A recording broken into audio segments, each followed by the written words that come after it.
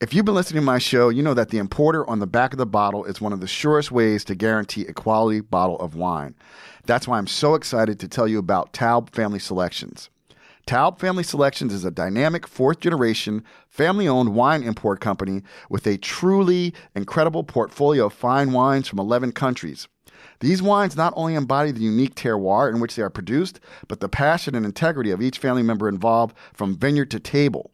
Notable estates include Mastro Berardino, Bertani, Travellini, Ferrari, Col d'Orcia, Trimbach, Jean-Luc Colombo, Jean-Michel Jarrin, among many other renowned producers.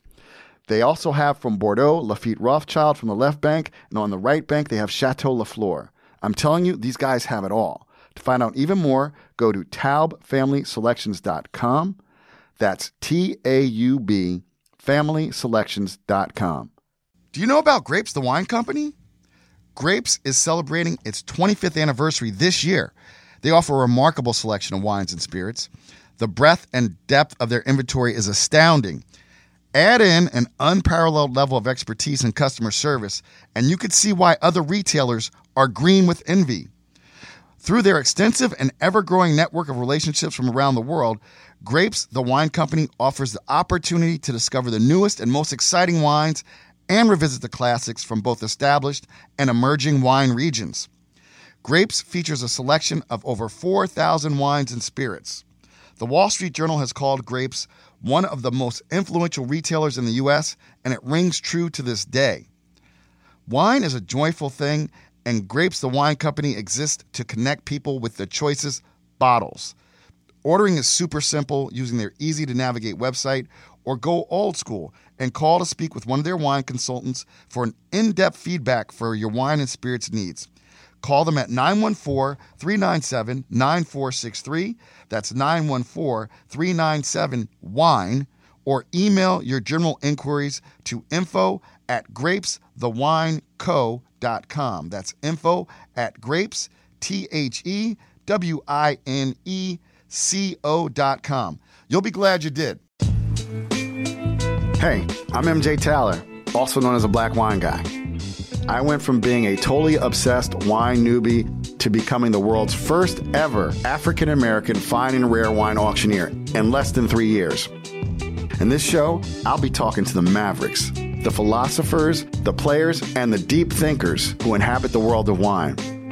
They'll share their experiences on how they made it, but more importantly, how they failed and got back up again. So grab a glass and let's get to it. This is the Black Wine Guy Experience.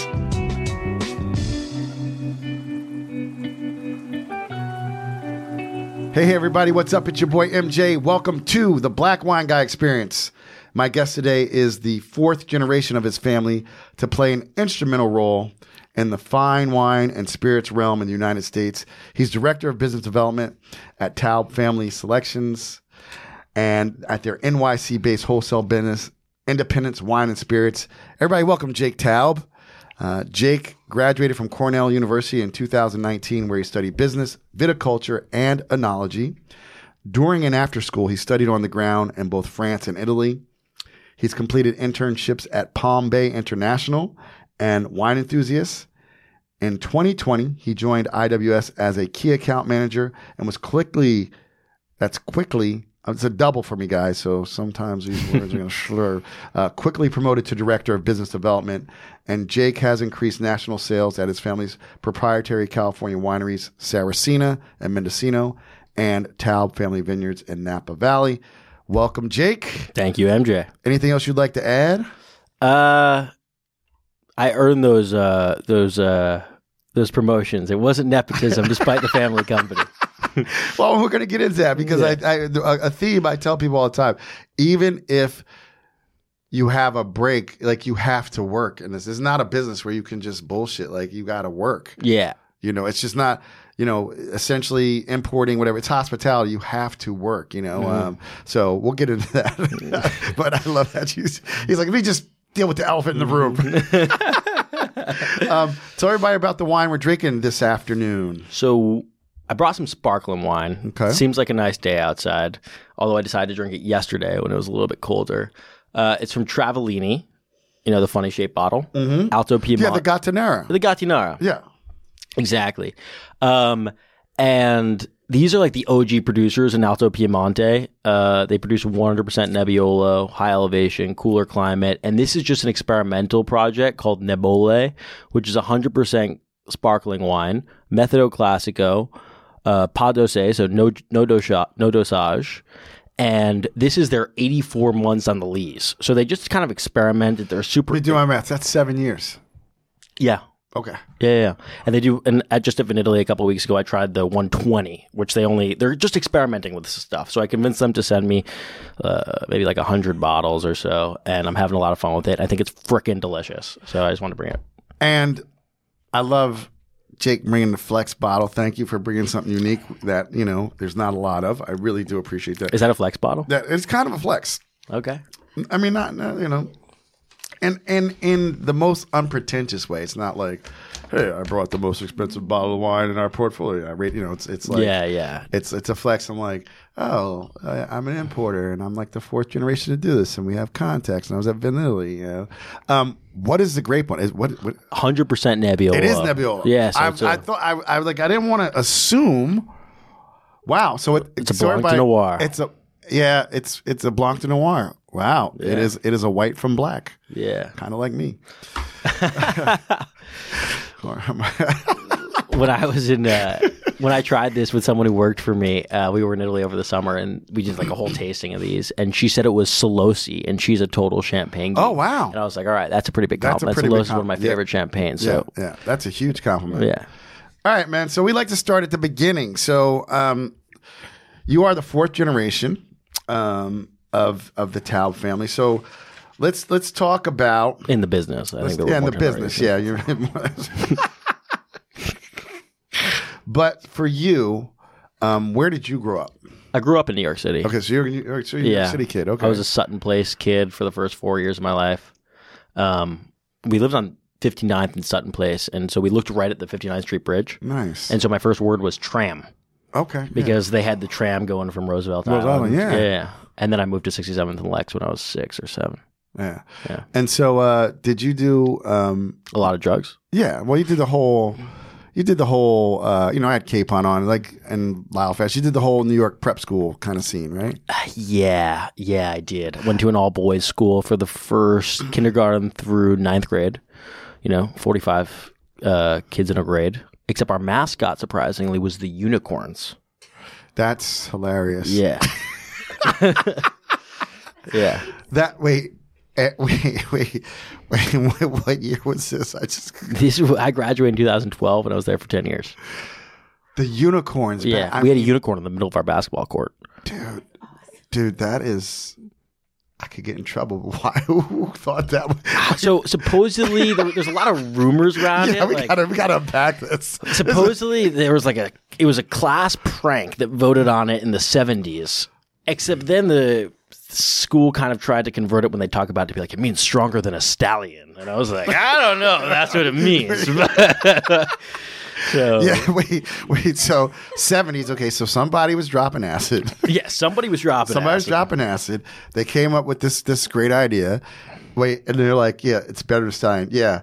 Well, you know what? A unicorn can stab a stallion in the eye with its horn. So I guess I don't know. And then the other all boys schools would call us the purple unicorns, and our colors were blue and gold. It was a very easy target. It was. There was probably a lot of now politically incorrect jokes hurled at your athletic Oh yeah, teams. you got no idea. I mean, I do. Yeah. Unicorns have like these rainbow. Oh yeah, absolutely. Horns on their. Yeah. Yeah, you should have seen. It was tough for the kids on the wrestling team. Yeah.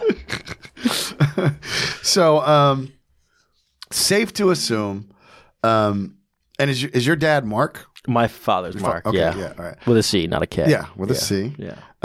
Very French. And just shout real quick. We'll get into it later. But he won an award. Yeah, he did. This year, he won the Wine Star Award Person of the Year from Wine Enthusiasts, which is pretty cool. That's pretty cool. Pretty cool. So safe to say, though, there was always wine on the table with meals at your house? Always. Yeah. I've been drinking since I was about 6. Yeah. Which, by the way, is very European. Everybody just chill. All right. That's what they say, but I think it's concerning at the same time. Yeah. You know, we weren't like, it wasn't like the easy way into it in the European households where like you stick your finger in it when you're 5. It was like, all right, here's a glass, drink it and tell me what you think. You know? They were like putting you to work. But we also had the smell kits. Remember what do they call it? Le Nez or something. It was a whole big. They sold it at Ackerman's there. It was a wooden case and it had sandalwood. It had like samples of all these essential oils, so you could develop your palate. Yeah. So we used those. I didn't think it was very helpful at all. I thought that it all kind of smelled like a clusterfuck of like weird scents. Yeah. And there was nothing that was accurate about wine in that, but we had one. Yeah. And it was used to try and get us because I was just like, I tasted it, but until I was 9, and then I was like chugging them. Yeah, like, nah, I'm not spending anymore. So, wow. So you grew up with the rigor of like having to taste wine, which is something most people don't get. And you're still in the business. So like you went to Cornell. Yeah. All right. So did you go there? Your major was enology, viticulture, and business. I created my own major. Okay. So, because they didn't really have what I wanted to do. They have a great viticulture program, probably best in the country alongside UC Davis. Yeah. But I wanted to travel when I was there, and I also wanted to be able to take business courses. And you didn't really start talking about wine when you were there. You're going to kill me for saying this. Until 2 years into the program, and then you were just with the pre-med students for the first 2 years. And so I took the minor of viticulture and enology and business, so I could kind of create my own major, and then took 2 semesters to travel in France and Italy, and I learned more in those 4 years than I ever have. It was unbelievable. All right, so let's talk about traveling. So you created your own major, which is really cool. Yeah. And I would have to assume you must have done some travel with your family younger, but like, what was it like to travel on your own to these places? It's very different. Yeah, I mean, I've been traveling to some of these wine regions for a long time. Like, when I was a high school senior, we went to the Bahamas as like a senior trip with everyone from New York. Is this like as a public school kid? And I'm not like, there were public school kids there too. Yeah, but fucking New York prep schools, like that's like they're crazy. Like, yeah, we're going to the Bahamas. After senior trip, we're going to France to ski. Well, no, there's no France skiing. Everyone went to the Bahamas. And then everyone went to Miami, and I skipped the Miami part because I was so dedicated. Yes. And went straight to Italy. And that was the 4th year or so that I did it, and I was a senior in high school. And I kind of just sat there silently watching negotiations and meetings between my dad and his team and some of the winery partners, and visiting them and building good relationships with them. And then my junior year in college, I was in Florence, and every Thursday I'd leave and go see another producer in Italy, and I was there alone. Luckily, the Italians and our producers in particular are the most hospitable people in the world, so they made me feel right at home. But it was different. Yeah, no, I can imagine. I had to speak. You had to speak. So how many languages do you speak?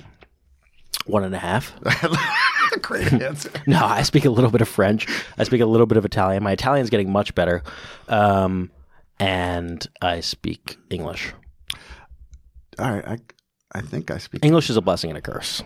Why you say that? I'm just curious.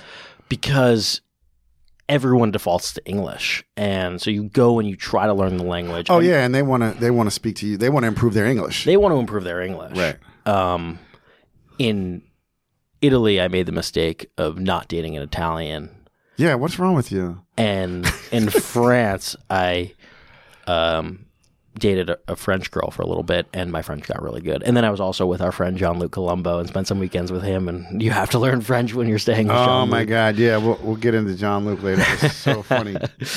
Jake, I was at a tasting with Jean-Luc, and he was off the rails. It was awesome. With Robert De Niro in the back. Yeah.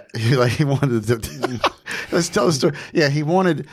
So we're at... The Mark. The Mark by Jean-Georges. And I went home and told my wife, I was like, baby, I had lunch with Bobby. She's like, what? I was like, I had lunch with Bobby De Niro. She's like, I was like, no, he's right there. I was like, literally, he was like 6 feet away. I had lunch with him. She's like, no. I was like, but Jean-Luc saw him, and like, it was noisy as hell. And it was so noisy. And Jean-Luc didn't want the gates closed. He insisted on keeping the door open during the tasting, even though there was a loud restaurant, just so Robert De Niro and him could have some sort of bromance, eye contact while he was giving his speech and talking gave him about a bottle his of wine and everything. So, but it was like Jake was like, "Hey, can we close?" He's like, "Close the door to the psalm." And John goes, "No." We kept trying to close it because nobody could hear, but he kept saying, no, until Robert De Niro left, and then he was happy to close the door. And then also, it's just funny to see, I mean, like he's known you since you're a kid. So like on one level, he kind of treats you like a kid. He was like, he was going on a political commentary, and he's like, "How about the terroir?" Jake's like, "How about the terroir?" And he's like, "Oh, little Jakey, this is about the terroir. He's about the terroir." It was about the war in Ukraine. Yeah. If you use irrigation, you are Putin. Jean-Luc, please. The wine. Trying to rein him back in. Yeah, but he's an amazing. He's honestly both my grandpas passed away, and at this point, he's probably the closest thing I have to a grandpa, and so he calls himself the French grandpa with me, the French grandpère. But he's always entertaining. Yeah, no, I love shit like that. I was like, this is off the chain. This is so awesome. Yes. Actually, his favorite movie, Django Unchained. Every time I go to Cornelius, he shows that. He calls himself Columbo Unchained. Yeah. He has a whole video, Columbo Unchained, actually. Yeah. So, what was it like being at Cornell? I mean, you traveled, but like you grew up in New York City, and you're out in bumblefuck, upstate New York. Yeah. What was that like? Was it tough or was it easy? Just because I made some amazing friends at Cornell. I built some great relationships with professors, but it was fucking freezing. Yeah, it's coldish. It's butt ass cold up there. And they do a great job. They have this bus that goes from the middle of campus 3 times a day. I remember 10:10, 12:40, and 5:30. And I'd always see it leaving, and it would go directly from the middle of campus right to 69th in York, where the Cornell campus is in New York, where the hospital is, which was 2 blocks away from my house. And every time I saw it, because it's like 20 degrees colder up there, I was like, I gotta hop on this bus. But it was fun. It was fun. We had a great time up there. Yeah, I mean, and while you were up there, were you like the guy who, like, would your dad send you like samples, and you like, were you like the go-to guy for food and wine, or not really? I mean, the hotel school up there is pretty like infamous, and so there were 1,000 of me. It felt like. I mean, my dad did send us wine at my house, more so my sister than me. I mean, she would walk in, like they still have wine, and she's graduating tonight. But her house, she'd get like 10 cases of wine at a time. Great shit too. He sent me like the closeouts. Yeah. I don't know. Well, they say there's a special relationship between a father and a daughter. I'm actually listening to Dave Grohl's book right now, and he has like three daughters, and he says there's just like, there's just, you can't, most influential man. So your dad's like, your sister will never be with someone who doesn't have great taste in wine. That's for goddamn sure. Yeah. Yep, absolutely. So yeah, let's go back to like growing up. So how many are in your immediate family? How many is in your family? I just have a younger sister. You just have a younger sister? Okay. Yeah. So it's just the 4 of you guys. The 4 of us. And what does your mom do? My mom is a great mother. She's just a mom. Yeah. She's an unbelievable mother.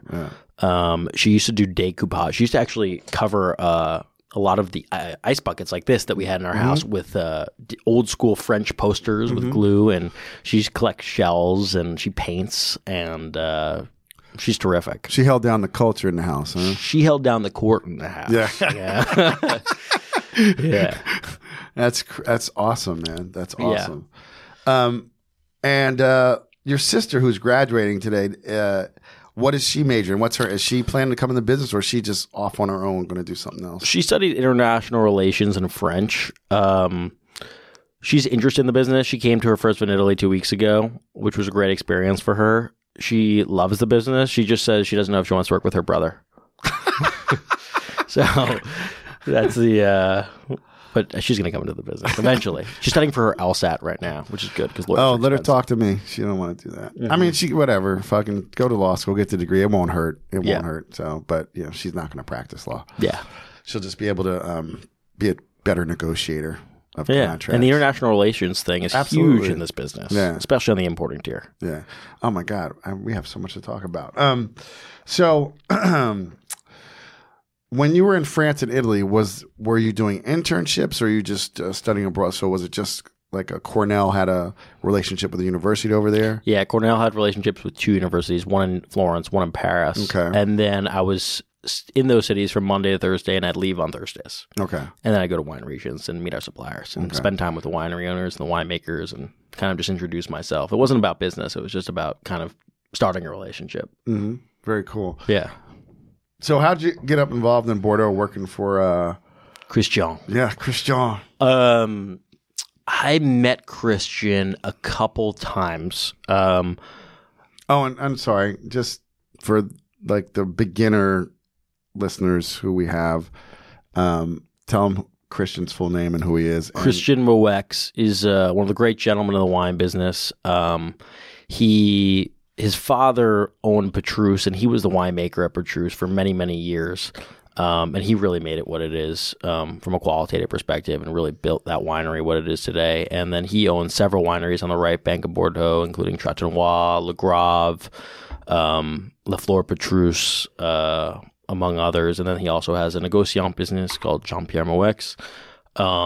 And I met him a few times prior to going to work for him for a little bit. I wasn't there for a long time, but it was still a great experience.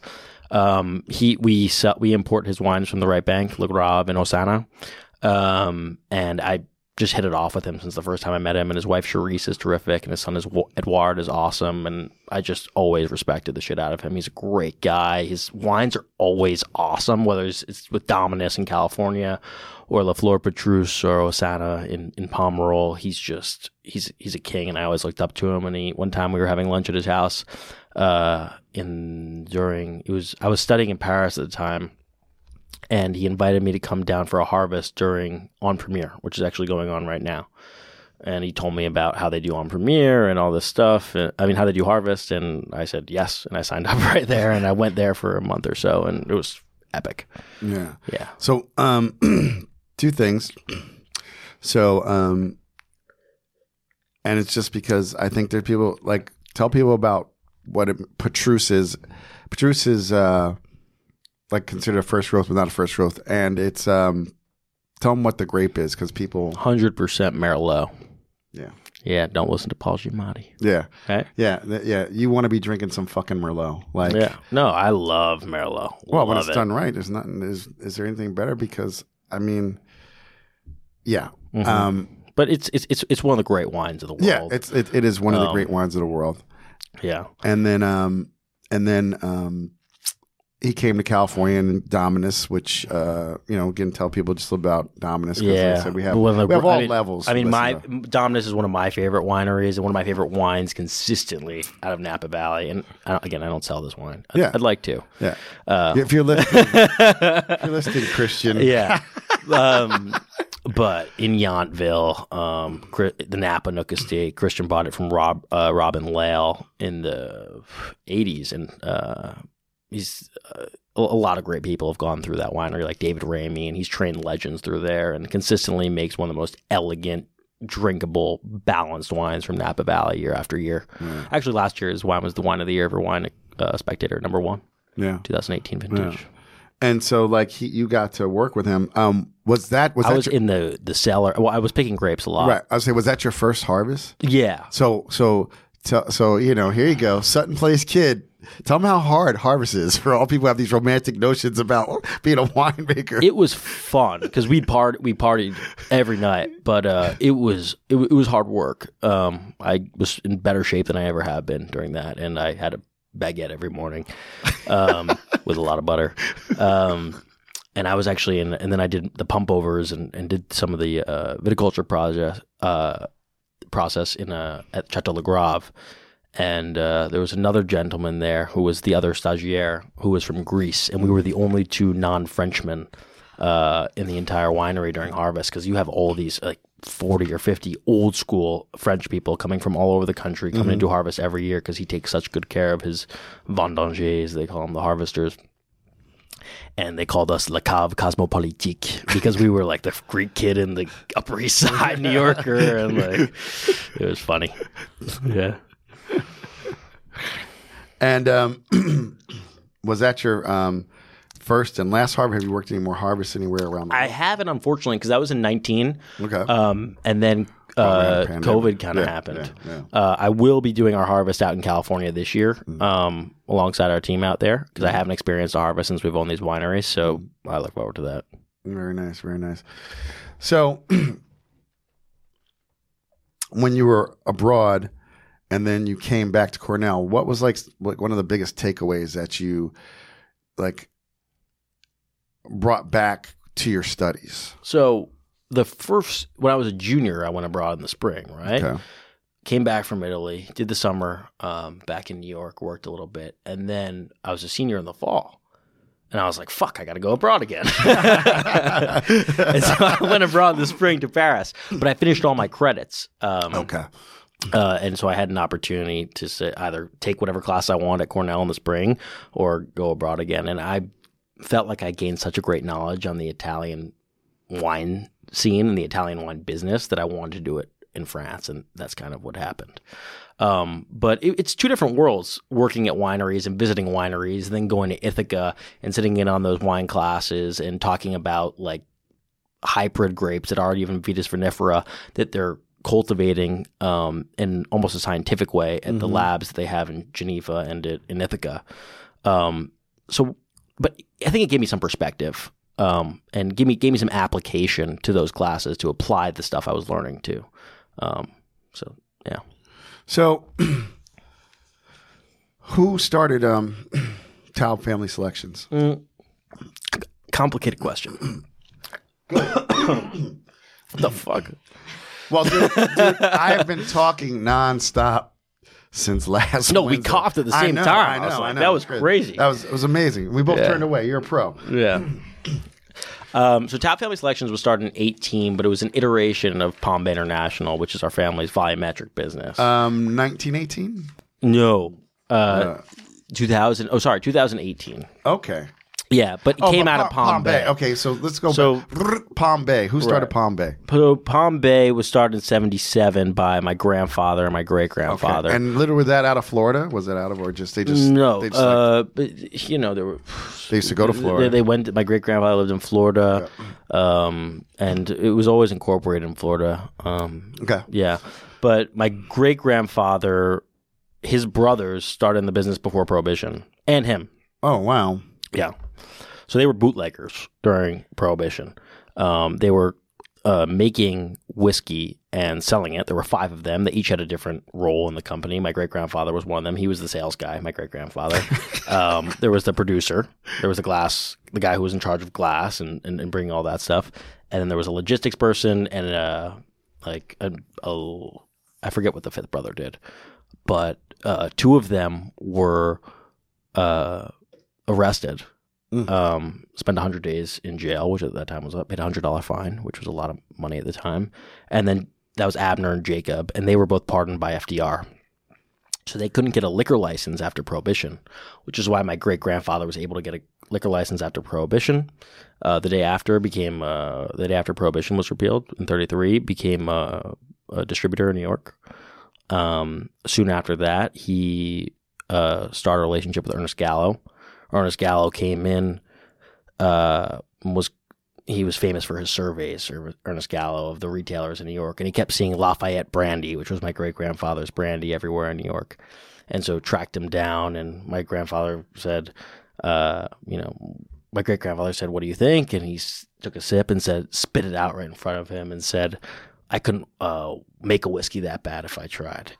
And later that afternoon, my great-grandfather walked out with an order to distribute the Gallo brandies in New York, which he was the next Gallo distributor for the next 50 years. E&J Brandy. That was my great-grandfather's name. My grandfather came up with the name E&J. Yeah. Yeah. Wow. So we have a long history with the Gallos, and it turned into many iterations, and we got into the importing business after we left the distribution business. It's a different world. I know he's trying to fast forward, but like the Gallo brothers arguably are why we have a wine industry in America. Absolutely. Gallo Brothers and Bob and Davi. Yeah. And that is so crazy. Yeah. My producer, I'm not going to date her, but she loved her some E&J wine coolers. she loves some Bartles and James. Well, I remember that's how my dad started, was stacking Bartles and James. You know? Oh my God. Yeah, like Bartles and James. That's exactly what it was. You know, we didn't really fall for the White Claw shit. That's basically our White Claw, was Bartles and James and Zima. We didn't fall for it, but your generation. These youngins right here. We fell for it. They told you. Yeah. I was really close. I was at the Yankee game on Tuesday night, and I was really close to getting one of those big Bud Light seltzers. I didn't, though. I had a Bud Light. Okay, so. good for you. Well, it would have been market research for you. Yeah. Wow. So they become distributors, and you have a long history with the Gallo family. Yep. The company was called Gallo Wine Distributors in New York. Okay. Yeah, that was the first name of the company. First name. Okay. Yeah. All right. And then how did your family come to begin representing all these estates? You know, you guys represent some amazing estates in France, Italy, also around the world. Like how did that? Which one of your predecessors was the person who started just going around, hitting the streets, visiting wineries?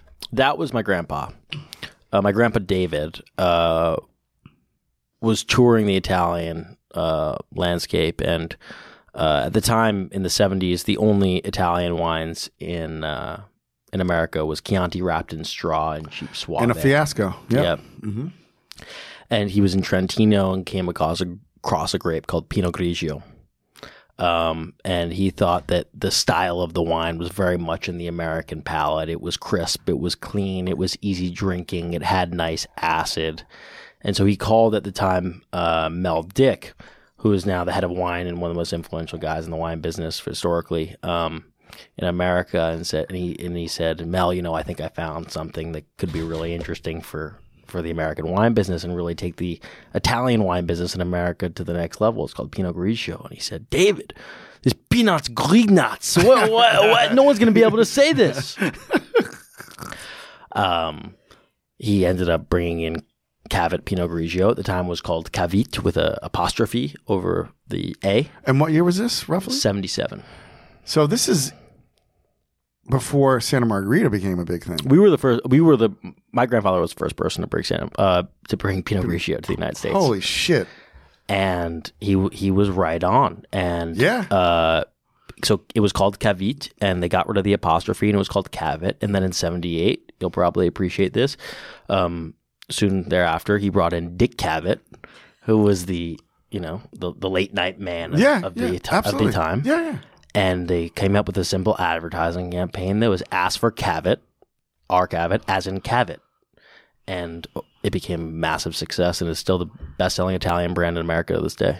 So Dick Cavett is the first wine influencer. 100%. 100%. Yep. Shit. Fucking around with the Taub family. This is going to be a dope one. This is OG shit, motherfucker. It's OG shit, absolutely. Yeah. And we're drinking the OG shit from outside people. I mean, this is like... Yeah. You didn't know this story? No. Why would I? I mean, all I know is like Sammy Davis Jr. did those Mano Shevitz commercials. And I remember Rio Nidio on Ice. Boy, that's nice. And Matisse Rosé and the bottle that ended up being like a candle holder in the dorms and shit. But like, no, that's why I love having these I mean, I knew that your family was influential, but this is the things that we unpack. And, you know, I think in this world, you know, you are the influential generation. I mean, this is your generation. But what I'm hoping that people understand these stories, like these are grounded, like these are stories that like you're just not going to get from someone who's out there talking about their natural wine and shit. You know what I mean? Mm-hmm. Like you don't get to have a natural wine movement unless the Taubs bring Pinot Grigio to fucking United States. To some extent, absolutely. Yeah, dude. Yeah. Listen, because wine had to be. Your family is one of those families that's influential in making wine popular, right? So, like, yeah, there would be natural wine, but there wouldn't be no forum to even sell it. That's all I'm saying. Like, yeah, we'd have wine here. You know, I mean, just like if White Zinfandel saved the California wine industry, saved a lot of old vines. Yeah, absolutely. You know, so people need to understand that when they poo White Zinfandel, my first real wine. I could have brought a bottle of White Zinfandel. Right? That could have been fun too. That would have been fun. Okay, so you start this campaign with Dick Cavett. Yeah. So then, what was like you say the next big play for your family after like kind of introducing Pinot Grigio to the American market? After that, well, at the time we were still distributors, so we had a company called Premier Wine and Spirits, which was our distributor in New York. I remember when did that go on? We sold that. So we sold that to Southern in 2004. Which I was like, Southern I remember Premier when I worked at Acre. Yeah. I remember looking at the beverage media. Okay. Yeah. So there was us, there was Charmer, and Charmer. and the other guy. And we were the big three. Yeah. We were the third biggest wholesaler, and the other two guys were the number 1 and 2. We had Bacardi and some other things. It was a very different world back then. You know? Yeah, it was about. I mean, even back then, still like by and by, it was liquor. You know. Yeah. I mean, we had John Capon on. You know, and he's told like when his grandfather had a business, like they're like, what? You don't have blackberry schnapps? Like it was like very much driven by spirits. And then his father, when Michael took over, he started more with the wine. But even then, like. A lot of the wines now that are super allocated, like you couldn't give them away. Nobody wanted. No. We sold some of the higher. Like it's funny. Like I remember we used to sell some of the from what I talk about with my dad, and just because I like to see what he thinks about the distribution business today in New York. And you know some of the big names in terms of the fine wine business in New York now are companies like Bowler and Skurnik and Polaner. And Doug Polaner's wife was actually our best fine wine sales rep. Oh wow! And then I think we distributed some of those Skurnik wines at some point too. Yeah. But they both have great portfolios. Yeah, I mean, but that's like, that's again like. So we had Kevin Zraeli on, and Michael Skurnik worked there, and then he left, started Skurnik, and then David Bowler and Doug Polaner worked at Skurnik. There's like places you work in New York where a lot of people come out of. A lot of people come out of. They're totally, like a farm system. You were talking about like you want to be a shortstop. Like there's a farm system. Right? Absolutely. With wine. And I can't figure out what the farm system of today is. I think it's less consolidated today than it used to be, like Windows of the World, like Andrew Robinson, for example. Came out of there, yep. Came out of there. Yep. A lot of other people. Yeah, tons of people. It is different. I think, and I don't know if it's different for the better. I mean, I think you can there's more opportunity in that you can position yourself, but I think people really got trained up. I mean, people really worked with OGs, for lack of a better term. Like you got trained up before you went out and did things versus, I mean, there's something about just being brazen, but like, yeah. But the market's much more evolved today too. So, and because it's more evolved, there's more options, right? Yeah. But I mean, it's so small. I mean, I think about like, I had John Bonet on. He's married to Valerie, and Valerie was like the top Riesling spirit. Like, at certain levels, sorry everybody, at certain level, there is just like this interconnection of where people worked back in the day. I think that's probably changing now. Yeah, it's very ancestral. Yeah, very incestuous. Yeah. Let's be honest. There's not a lot. I mean, there's not a lot of Michelin star restaurants in the world. So if you think you saw the Somm movie, and you're going to become a Somm at a Michelin star restaurant, like it's like trying to make the NBA or trying to make the NFL. Like it's like a very high level, thing. You know what? We're going to take a quick break right now, Jake, and then we're going to come back and we're going to probe Jake for more great stories about Taub and independence and what he sees for the future. All right. I hope I could offer some insights. I don't know. We'll see. We'll be right back. All right, are you ready for another great distributor to look for when shopping for fine wines and spirits? Let me tell you about Independence Wine and Spirits, or IWS. IWS is one of the hot, up-and-coming distributors of fine wines and spirits headquartered in New York City. Like Taub Family Selections, IWS is owned by the Taub family, who have re-entered the New York wholesale market, bringing the family back to its roots in distribution, where they held court from 1951 through 2004. IWS is proud to represent an exceptional portfolio of high-quality, terroir-centric, and historic producers from around the world, including Italy and France, where they have an exciting roster of burgeoning vignerons from Burgundy that are coming your way soon. They also have domestic producers such as La Coya, Cardinale, Staglin, El Molino, and many more. To learn more about IWS, go to independencewine.com. Hey, are you looking to order that special bottle you had on vacation? Do you need to find a bourbon your boss has never tried?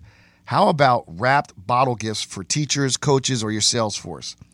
Grapes, the wine company, can provide all this and more. They do Zoom tastings, winemaker dinners, wine-driven charity events, cellar consultations, and stellar suggestions. They do it all. Did we mention Burgundy? If you left your heart and bone, there's no better stateside destination to shop for red and white Burgundy. Not to mention the great wines of France, Italy, Germany, the U.S., and Spain. That's grapesthewineco.com. Okay, we're back. So,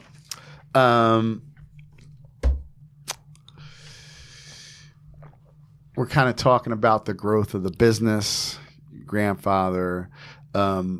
So when did your father, Mark with a C, take over? Never. Well, he was working alongside my grandfather for a long time. Mm-hmm. But he was into the bit. He knew he wanted to work with his dad from the time he could remember. Wow. But when he was in college, he went to go work for a winery in Spain.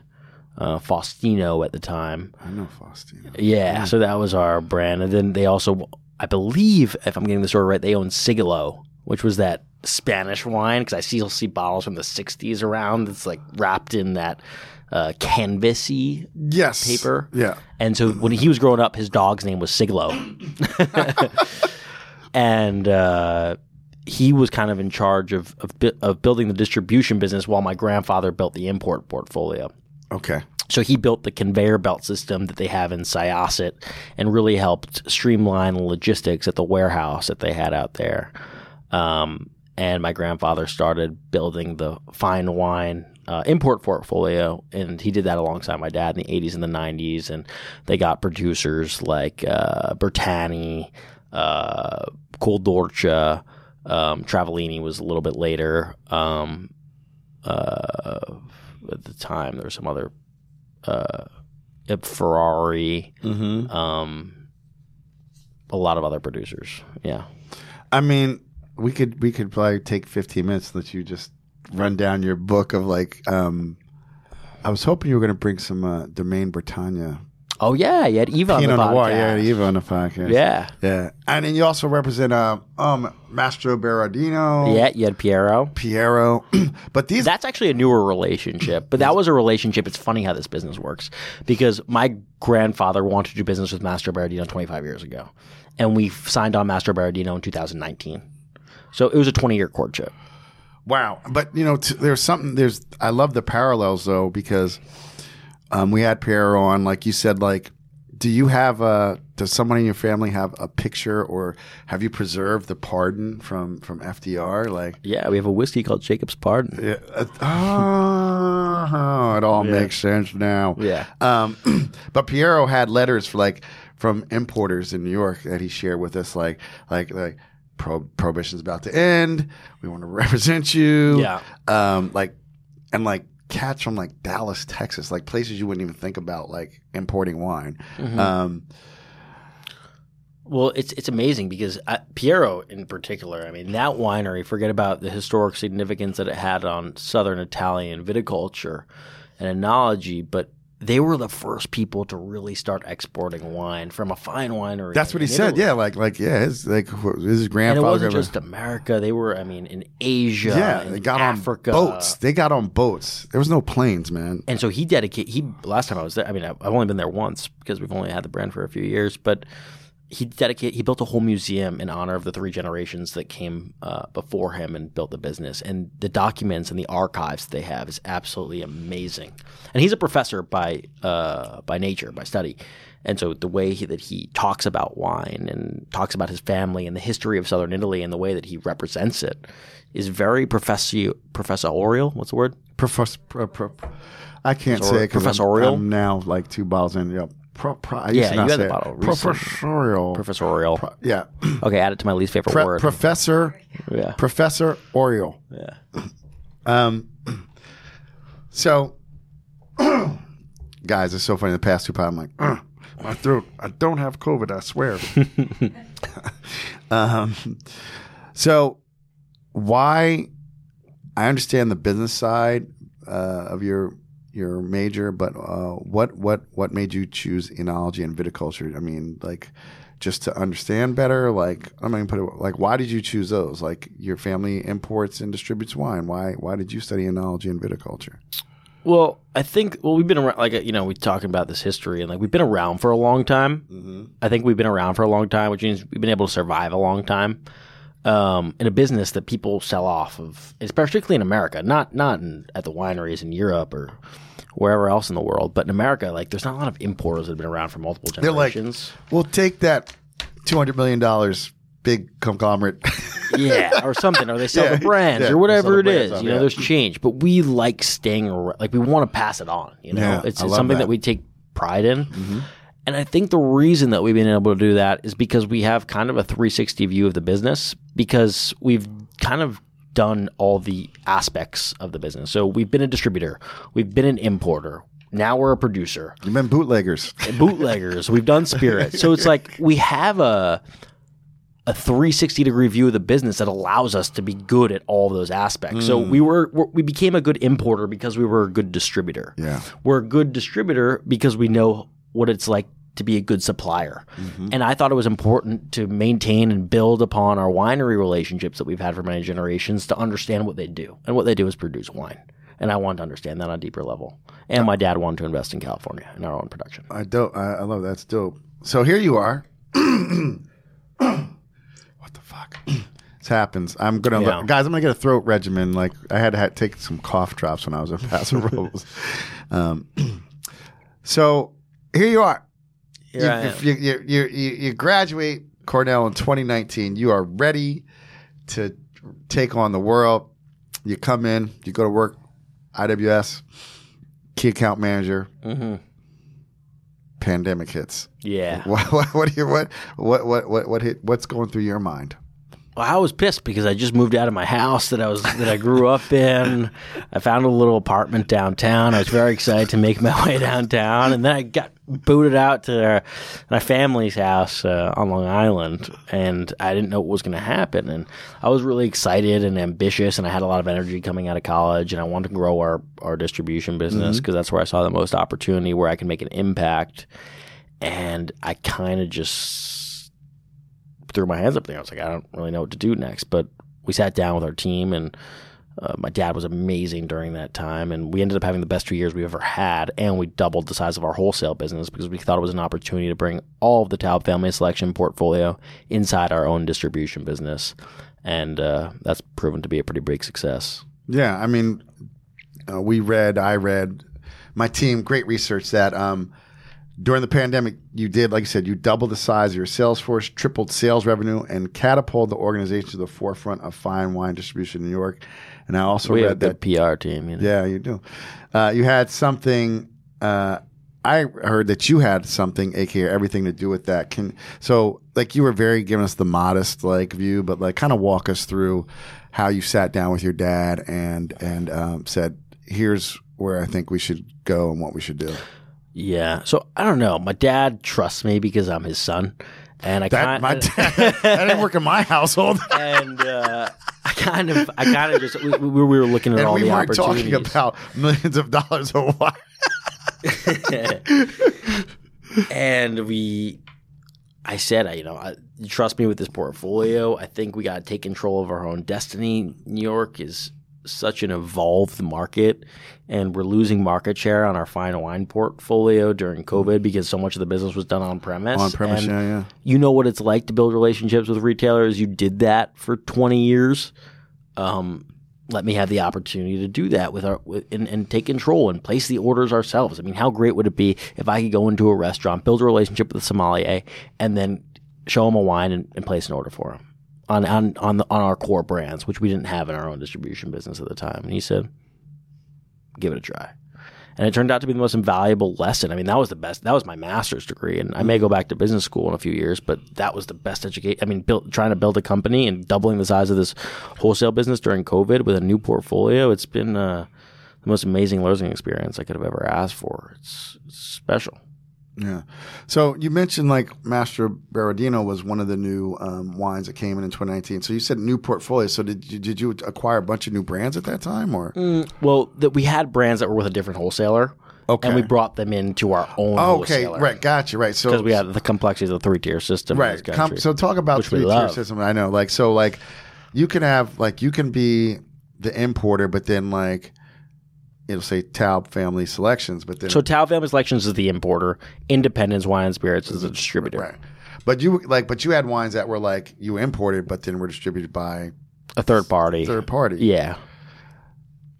Talk about for people, because most people don't understand it. I still don't understand it, and I live here. But like people in California really can't understand a 3-tiered system, and like. Yeah, the Paso Robles guys. Because, I mean, if you own a winery, you could sell – a lot of those guys sell direct in California. Yeah. But the United States has 50 different states, a lot of different wholesalers. You have the additional complexity of control states. And what's a control state? A control state is a state where the government – like Pennsylvania, New Hampshire. Where you have where the liquor stores that happen to sell wine are state-run. Exactly. Okay. Then you have additional complexities like franchise states, like New Jersey, for example, New Jersey or Michigan. Sucks. I live there, but it kind of sucks for that. So what's a franchise state? Because I didn't know it was a franchise state. So New Jersey is a franchise state because let's say you have a brand or you're an importer or a winery and you assign a wholesaler in New Jersey. Yeah. They have more or less indefinite rights to sell that wine. You can't take it away from that wholesaler once they're assigned it. And so then that becomes the issue. Like there'll be a wholesaler in Jersey, and like I'll just use a California because that's just where I've lived. Like somebody might make 12 wines and they bring in like 3, and you don't want those fucking 3, and you can't get the other 9. Yeah.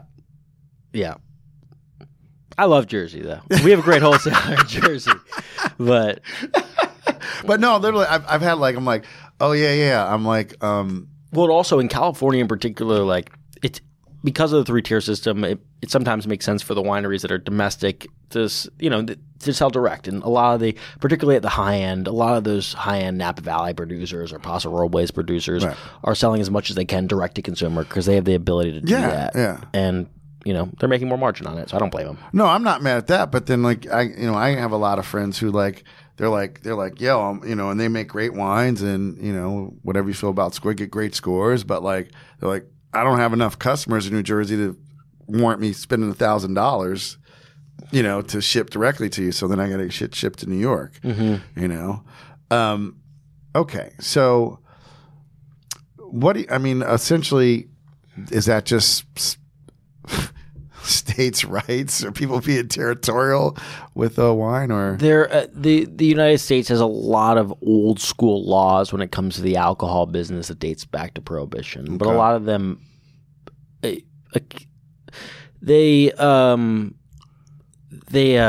protect wholesalers, they protect suppliers, they avoid the opportunity for people to monopolize in this industry. It's not a bad thing, but they're old school laws that date back to Prohibition. Essentially, but then, and you don't have to, but then you do end up like there's like a lot of huge corporations now they just run shit. Like they say you don't want monopolization, but then like there's people who the evil empire it was once called. Yeah.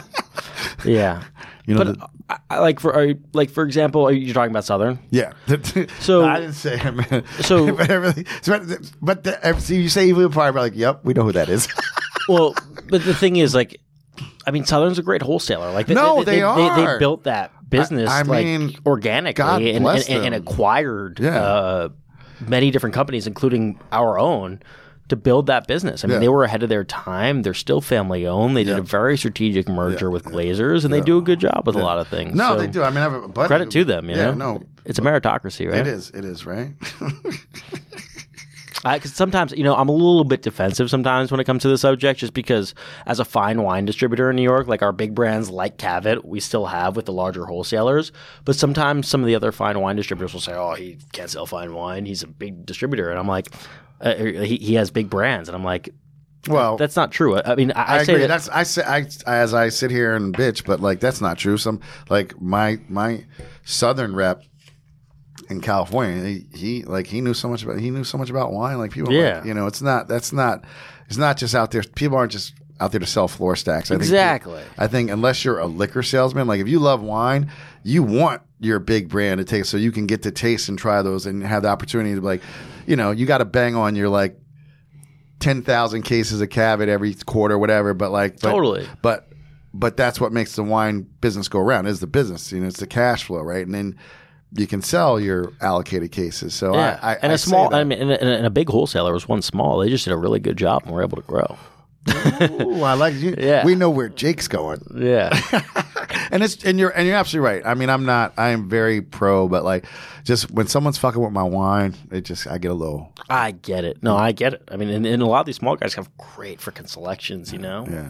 So there's room for everyone, the more diversity there is when it comes to selections, the better. Absolutely. Off we all are, Absolutely. So you said before, like your family does. You've been importers and distributors and suppliers. Who made the move to get into actually owning vineyards? Mark with a C. Mark with a C. Yeah. All right. What was his? I'm not sure, but I would think because you said you like to talk to your dad. What was kind of behind that move? He spent his whole life traveling to the greatest wineries in the world, learned a lot from them. A lot of them became more like family than business associates or even friends.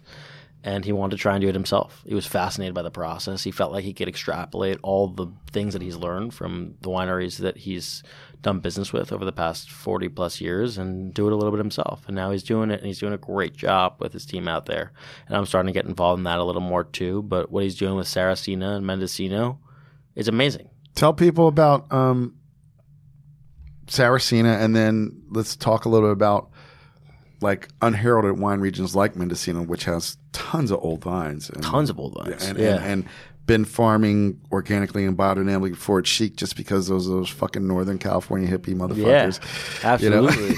No, it's great though because they've been farming the right way for a long time. We have the advantage of getting to make wine with Sauvignon Blanc that was planted in 1942 and Carignan and Grenache that was planted in 46. And the vines have stood the test of time because they've been farming the right way, But Saracena is a 400-acre estate. My dad bought it from John Fetzer in 2018. That's an old school name if you guys Fetzer. Sundial Chardonnay, right? Yeah. Yeah, but this was kind of like the crown jewel of the Fetzer brothers owned everything. There were 10 of them, and they had like thousands of acres between Lake County and Mendocino. Okay. And my dad just fell in love with this property. Saracena was modeled and built after a winery that John went on vacation on in Tuscany, and my dad spending the vast majority of his career in Italy, it filled a particular niche for him. And if he was going to buy an American winery, it was going to be something that reminded him of Italy. He wants to come up with a brand called Marchesi di Mendocino, and I'm like, fuck. I'm you gotta grow on you. I'm not it's a little tongue in cheek, but I kind of like it, Marchesi di Mendocino. Yeah. I don't know. I'm kind of cheesy sometimes. It's cheesy, but it's dad humor. Yeah, exactly. That's what I'm saying. It's totally like a dad, like because I'm the Marchesi. Yeah, the Mendocino. Yeah, but we're replanting there right now. So we ripped out, as soon as he bought it, he ripped out a bunch of vineyards and let everything lay fallow for 3 years, which was a huge investment. And now we're slowly replanting. We replanted some Alicante Boucher and some Zinfandel, which I love, on St. George rootstock. We're planting some revolutionary clones for inland Mendocino, like Mount Eden, Wente, Dijon, and a little bit of Clone 4. So these are Pinot Noir clones. Chard clones. Okay, I knew they were Burgundy. Those were Burgundian names. Yes. Yep. We hired a new viticulturist who has worked with Dave Ramey his whole career. We're making a little bit of wine with David now too, who was the original consultant at Saracena, and we're replanting all 5 Bordeaux varietals: Sauvignon Blanc, Sauvignon Gris. I don't know what Sauvignon Gris is, but it's supposed to be great. Yeah, it's you know what's so funny? It's one of those grapes that sometimes you'll find in a white Bordeaux that people don't really know. Yeah, white Bordeaux's killer. I love white Bordeaux. Yeah, yeah.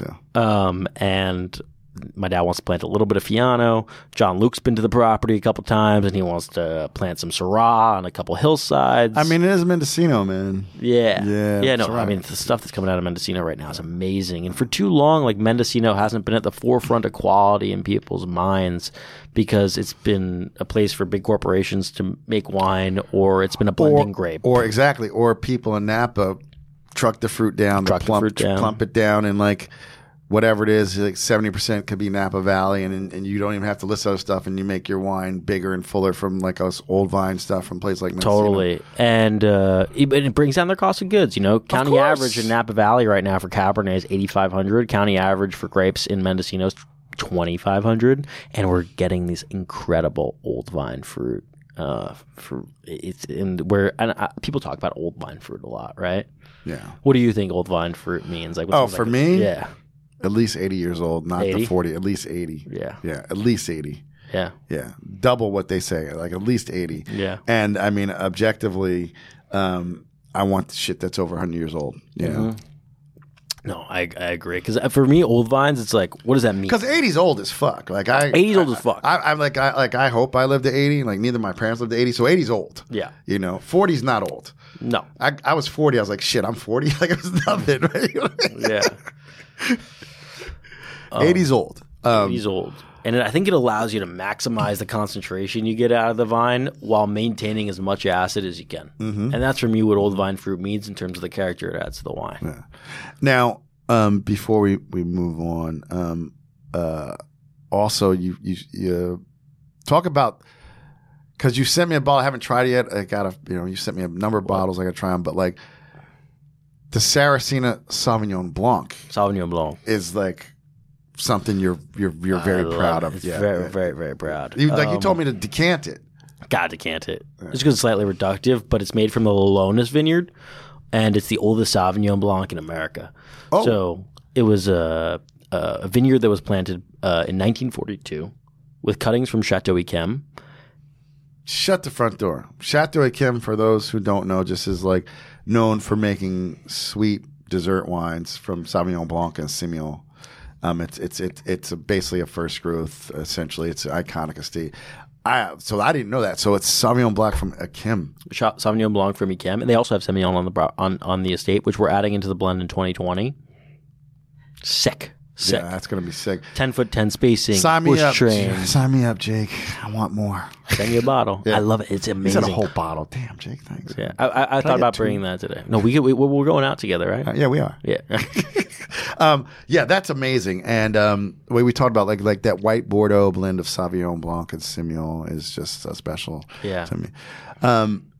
And so you have that property, and also just talk to people about Lake County, because I don't think most people understand that Lake County was essentially Napa County. And then it was divided. Like Lake County is another underrated, still under the radar unless you're a real wine geek, right, region. So honestly, I haven't really dealt that much with Lake County. Okay. So I'm not. You probably know way more about Lake County than me. I'm more like inland Mendocino, so like Redwood Valley. Yeah.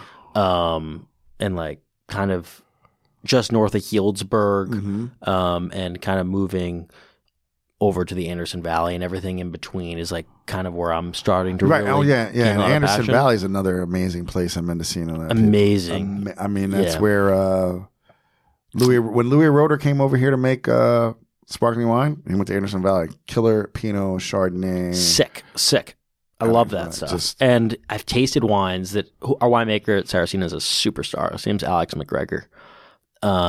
and I've tasted wines that he made from Anderson Valley with David Ramey in 2004, 2005 from Mendocino Ridge, which is an incontinuous AVA, a lot of Syrah planted up there that's about elevation. So it's only the hilltops that are above the It looks cloud like line. an alligator, actually. Yeah, that's fucking genius. Yeah. And I've tasted them back 2004, 2005, and they're so good. Yeah. Now the fruit's really hard to get, but we're trying. We got a little bit of Pinot and Chard, but trying to get some of that Syrah, Petite Syrah back. Yeah, very nice. So then you can't, well, you could, but like on one level, you can't be in the game without having some land in Napa. So talk about the property in Napa that your father acquired. Yeah, so we bought a brand called Heritance, which was Bernard Porte's original brand, who was winemaker at Clos de Vol. Which was in the Judgment of Paris, showed really. It's like Yep. Another, like all the cult wines, but they like Clos de Vol. There's just wines that are just so dope that have kind of been overcome with marketing, and it's all good. But like Clos de Vol has just been solid. It's like one of the OGs. It's like Heights Exactly. or Gurgitch. Exactly. Or, So fucking good. Yeah. And so we bought that wine, and over a couple iterations, we lowered production and changed it into Taub family vineyards, where we're kind of took a little bit of a page from the French Burgundy model, and we have a village level, which is a Napa Valley Cabernet and Sauvignon Blanc, kind of a blend of what the vintage gives us. We have 4 single AVAs, a Howell Mountain, a Vider, an Oakville Merlot from the Narcy David Vineyard, which is freaking amazing, and a Rutherford Cabernet from fruit that's owned by the Beckstoffer family that's declassified single vineyard fruit. And then we have 3 single vineyards, Beckstoffer George III, Beckstoffer Missouri Hopper, and Morrisoli Borge.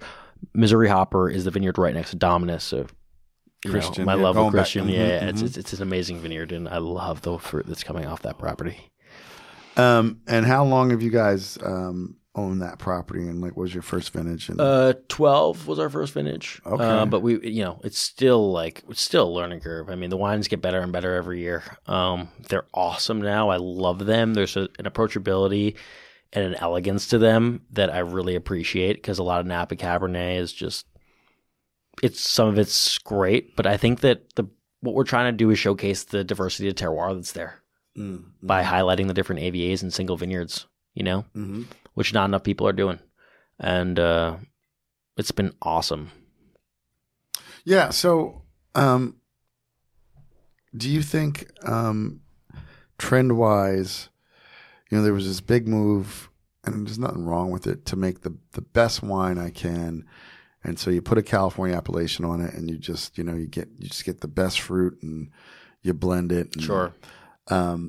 But you said not enough people are highlighting terroir. What does that mean to you and to Taub family selections? It's honestly a great question, because people are dumbing it down to California appellation, right? But so many people, even some of the great vignerons of Napa Valley, don't have enough fruit to do single AVA expressions from specific AVAs, so they're blending it down to Napa Valley, and you don't get to taste the character of the difference in AVAs that are available in Napa Valley. I mean, forget about Rutherford, Oakville, Yountville, Coombsville, which I love. I'm loving Coombsville now, man. Coombsville's so great. Ooh. It's so great. Yeah. I've been a fan of Coombsville since it was like the first place that I kind of fell in love with, and actually what made me appreciate terroir in Napa Valley, that cooler climate. And I met with John Caldwell one time. It was like one of the OGs from Coombsville, and it was one of the greatest meetings I've ever had since I started. Just in showcasing 100% bottlings from specific AVAs, especially with our AVA series, the wines are mostly vinified the same way. So, we're using the same oak regiment, and you see the difference when you taste it, and you see the character that the wine, what shines through the terroir. You see the interpretation that terroir gives you. Right. And I love that. So we're trying to do that. Yeah. Yeah. So, lot of wines across the portfolio. Yeah. But since you joined the business and things just opened back up, you're just at Vin Italy. What is there a place, even going back to when you were a kid, maybe traveling with your parents, like like kind of do you have like a place you would just love to visit? You go anywhere in the world and it's like a wine home for you, just like, Yeah. Well, for me, you go home to home with a couple places. You go from New York to Israel. When you're in Israel, when you get Israel, you're always home. Yeah. And the other place, I mean, honestly, in the past couple of years, I've been traveling to Alsace a few times. I've been 3 times to go visit the Trimbach family. And I've become really close with Jean's son, Julien, who's making the wines now and living in the winery at the house. And that place is just a fairy tale land. That's Clos Saint-Hune? Clos Saint-Hune. So like there's, again, like I said, I have different, tell people. So we, I literally, and before you, I had a German wine importer and his German Rieslings, but like talk about Alsace Riesling and talk about Trimbach in particular, man. That's just... Yeah, so Trimbach family's been around since the 1600s. Yeah, it's like 16. They're absolutely amazing, and it's incredible coming from a family business and then looking at their family business. Like, it's amazing that my family business is still around, but we've also only had one person in every generation around. And at Trimbach, they've had cousins, brothers. Like for right now, you have Jean and Pierre. Jean is kind of the global market director, and Pierre is the winemaker. Pierre's daughter is Anne, who's now the new global market director, and Jean's son is the winemaker. So they switch places. And they just find a way to work together, and it's so amazing. And they're one of the great white wine producers of the world. Clos Saint-Hune is the greatest Riesling in the world and one of the greatest white wines in the world. Last time I was there, we had an 85 Clos Saint-Hune among many other vintages. And I just remember being like, how could a wine that's this old taste this fresh? And it's amazing. Alsace has been confusing to a lot of people because there's different styles. Some are sweet, some are dry. Trimbach is always dry, with the exception of the dessert wines. Yeah.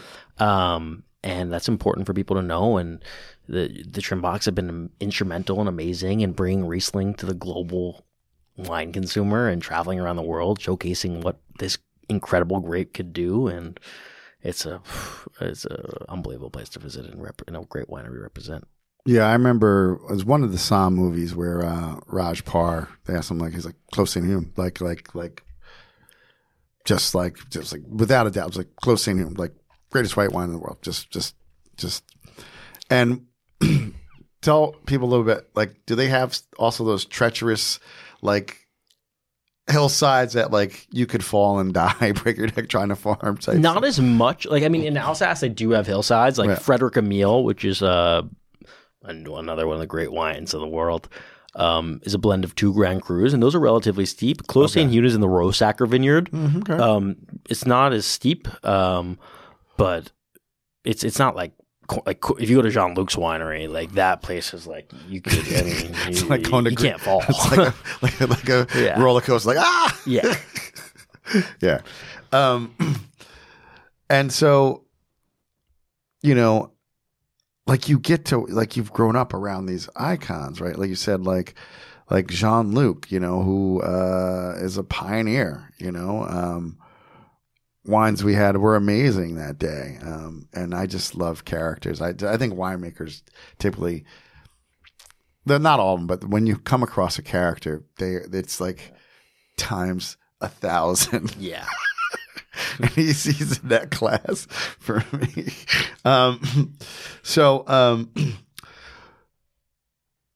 This is always hard, but do you lean towards a region like you brought this beautiful Italian sparkling wine? Like what's your go-to country? Do you have a go-to, do you find yourself drinking more of Italian wine or French? I mean, what kind of what's on a weekly basis? What would you say your kind of go-to is?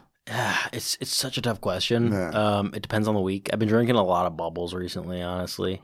But I love to explore. I mean, I guess it's part of my generation. Yeah, you would have to, man. Yeah, but it's the best way to learn about wine. And I mean, I know a good amount, but I'm still have a a whole world to learn, and the best way to learn is to drink and not only taste through. I mean, I taste our producers, I drink them every day, but to understand what else is out there and understand what other people are doing, and from all regions of the world. I mean, I did a tasting a few weeks ago with Lisa Granick on Georgian wines. Yeah, she's awesome. We love her. Oh, she's terrific. Yeah. So I just enjoyed. Diversity is everything. The wine world is in terms of the products that we represent is there's hundreds of thousands of wines to be able to choose from, and so it's not dogmatic. Yeah, no, totally. So here you are. You're the fourth generation of Taubs to be in this business. Oh, and I want to back up. So Israel's home. Do you guys ever do you import any wines from Israel? Recanati. Okay. Yeah. Yeah. It's actually pretty cool. We have a winery from Israel. I mean, Recanati, but they have a vineyard called David's Vineyard. Okay. Which is, it was named after my grandfather. Also, might have been named after the king. I was like, maybe King David. Yeah. I mean, I don't know. It depends. Okay. So you know what? So I'm going to assume. If you're Hebrew descent, like if you're named David, you're named after King David. So yeah, it's named after your It's father. named after my grandfather. Okay, so tell us about Recanati. So the David's Vineyard, which is beautiful Cabernet, is on the border of Lebanon. And when they harvest it every year, they harvest it over one day, and they call the government, and they have a ceasefire for the day so they could manually harvest the grapes. And so it's an amazing story. Amazing. Yeah. No, because I know people like I know the quality level of wines from Israel has grown. I think with all the strife, people forget that it's a Mediterranean nation. So of course it's going to make beautiful wines. Mm-hmm. I've enjoyed wines from Lebanon and lots of old vines in like Lebanon and Israel. Lots of old vines, totally. And but also, I mean, it's a warmer climate, so it's easier to farm properly there. And again, they've been doing it the right way for a long time. Yeah. But yeah, the wines are awesome. I wish I got to drink more of them, but I'm going to start because everything's getting so expensive, and they're not just yet. So, So before I went down that little just tangent, I was going to say, so here you are, you're the fourth generation, and pandemic hit, and your father trusted you, and you made some moves that really increased the business. I'm sure it's going to happen gradually, but where do you see the direction going for your family's businesses? It's a good question. It's tough to answer. I mean, I think also when I said that one of the reasons why we're still around and why we're still growing is because of our 360-degree view. Mm-hmm. The other reason why we're still around is because we think for the long term. Mm-hmm. So I want our businesses to keep growing organically. I want to maintain the relationships that we have, grow new ones, continue to do things the right way. And I think that, new dreams will come as we continue to grow. I mean, do I have a direction exactly where I want the business to go in 10 years? Not exactly. I want to continue to grow our wholesale operation in New York from a fine wine perspective. I want to, on the Palm Bay side, which I'm not as involved in yet, I want to see those brands continue to grow and develop new ones to become staples on the shelves of every retailer in America. I want to continue to grow our spirits portfolio, which is beautiful, between Jacob's Pardon and Drumshambo Gunpowder Gin, and a couple of other exciting new things coming down the line, and then continuing to be a grower and farming the right way and making quality wines first over anything in California is going to be exciting. But, I'm taking it day by day, but with a vision towards the long term. Yeah. So with your degree in enology and like, do you ever plan on making your own wine? You just like, I'll make a barrel. Or have you done that yet? I mean, no, not really. I mean, I meet with Alex, who's our winemaker, all the time. Yeah. Russell Bevan just signed on to make our wines from Napa Valley, and then we're also making a little bit of wine with Jesse Katz. I think that is really important to understand. Oh yeah, we talked about Jesse. Yeah, we talked about it maybe at the tasting. Yeah. Shout out Aperture, fucking what's the Devil one? Proof. Devil Proof Malbec. Oof. Sexy. Oof. That wine fucked me up the first time I had it. What did you think it was? No, it fucked me up because like literally I had it, and then like, and it was just like I was just on one that week, so like I had it, it blew me away, and so I was like, well, what am I gonna have tonight? And then I don't know. I mean, it was complete, but I had a Turley and I was like, this is nothing. There's no flavor. Like a wine that could make Turley be like, oh, whatever. Yeah. Like it was just like, the next few bottles I had, I was like, this is, I'm like, I should have just opened a $3 bottle of wine because what a waste to open these bottles. And after the first time I had it, and he's I can't wait. I gotta keep fucking around with Jake, man. Gotta fuck with Jake. We're going to California. We're going to California, dude. We need to go to Cal. Listen. We'll talk about that because we talked about it. I want to go to Saraceno. I want to visit Alex, but also don't forget the Outpost, my grandma's restaurant, Sonoma Square. Exactly. Great speakeasy. Yeah, I love speakeasies. Yeah, that's gonna be. We'll drink some gin. We'll drink some whiskey. Yeah, it'll be ugly, but really cool ugly. So, you talked about how it was like a 20-year courtship between Master Barodino.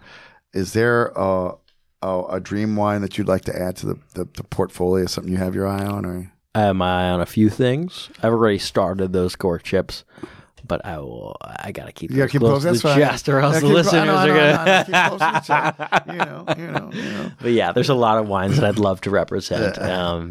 But even there's wines that I'd love to represent that I know that I'm not. But it's great meeting new people, and just visiting wineries and tasting with winemakers every year and getting to know them. And even if you're not looking to do business, it's fun and it makes you better at this job. Yeah. So, one last question. We're gonna let you get out of here because you gotta get on a plane and go to your sister's graduation. I do. And this is gonna be maybe two last questions. Maybe I'll debut this with you. But the first question is, there's a lot of wines in your family's portfolio. You've had a lot of wines in your life. You're like 6 years old and they're like tasting notes. But is there a bottle you remember where you when you got either your taste notes are on, but you understood what your family did? You tasted this and you're like, oh my God, we bring this to the world. Is there a bottle like that for you? A standout bottle? There's a bottle I think that made me fall in love with wine. It was actually, we represent the Domaine Baron de Rothschild portfolio. So we represent all of the Lafite portfolio and Saskia's wines. And they have a property in Pomerol that I didn't work at because I worked at Christian's, called L'Evangile. And I know Chateau L'Evangile. Beautiful. And I remember having that wine at the winery during On Premiere. And I was just like, beauty. And that was one of the first wines that made me fall in love with wine. All right, so we're gonna wait for season 5, but we messed around with this one in Paso Robles, so I'm gonna do it with you, okay? And it's not even complete off the top of my head. So I'm gonna give you 3 grapes. You have to marry one. One has to be your mistress, and the other one you got to ditch. You got to dump. Yep. All right.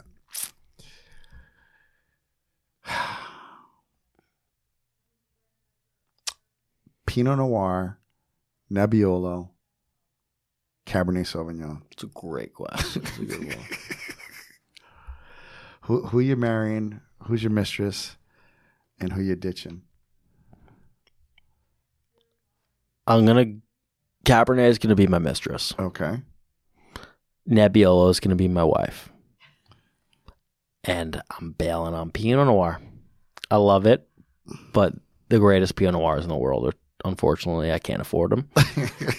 And if Jake Taub can't afford them, that goes to what the market. But I love it. Thank you for playing along, Jake Taub. Thank you so much for being here, man. I mean, I love how we met. I love what you're doing. I really love what you're doing in wine, man. You're bringing you're the next generation. You come from a position where you can make a difference, and you're totally doing that with your team and the type of wines you're bringing forth. So thank you for that. Tell everybody how they can be a part of what you're doing, Taub Family Selections, IWS, where they can find you guys. The good restaurants and the good stores. Turn the back of the bottle around. If you see Palm Bay or Taub Family Selections on the back, it's bound to be good. There you go. And we'll make sure we put all the links there, their information, and we'll put Jake's Instagram handle. He's got a girlfriend, but he's a good looking guy. He drinks good wine. But back off, ladies. And for all you listeners, please don't forget to check out the show notes for each episode. That's where you're going to find the info on the wine we drink, the cool links to things we talked about, the information on my guest today. It was Jake Taub.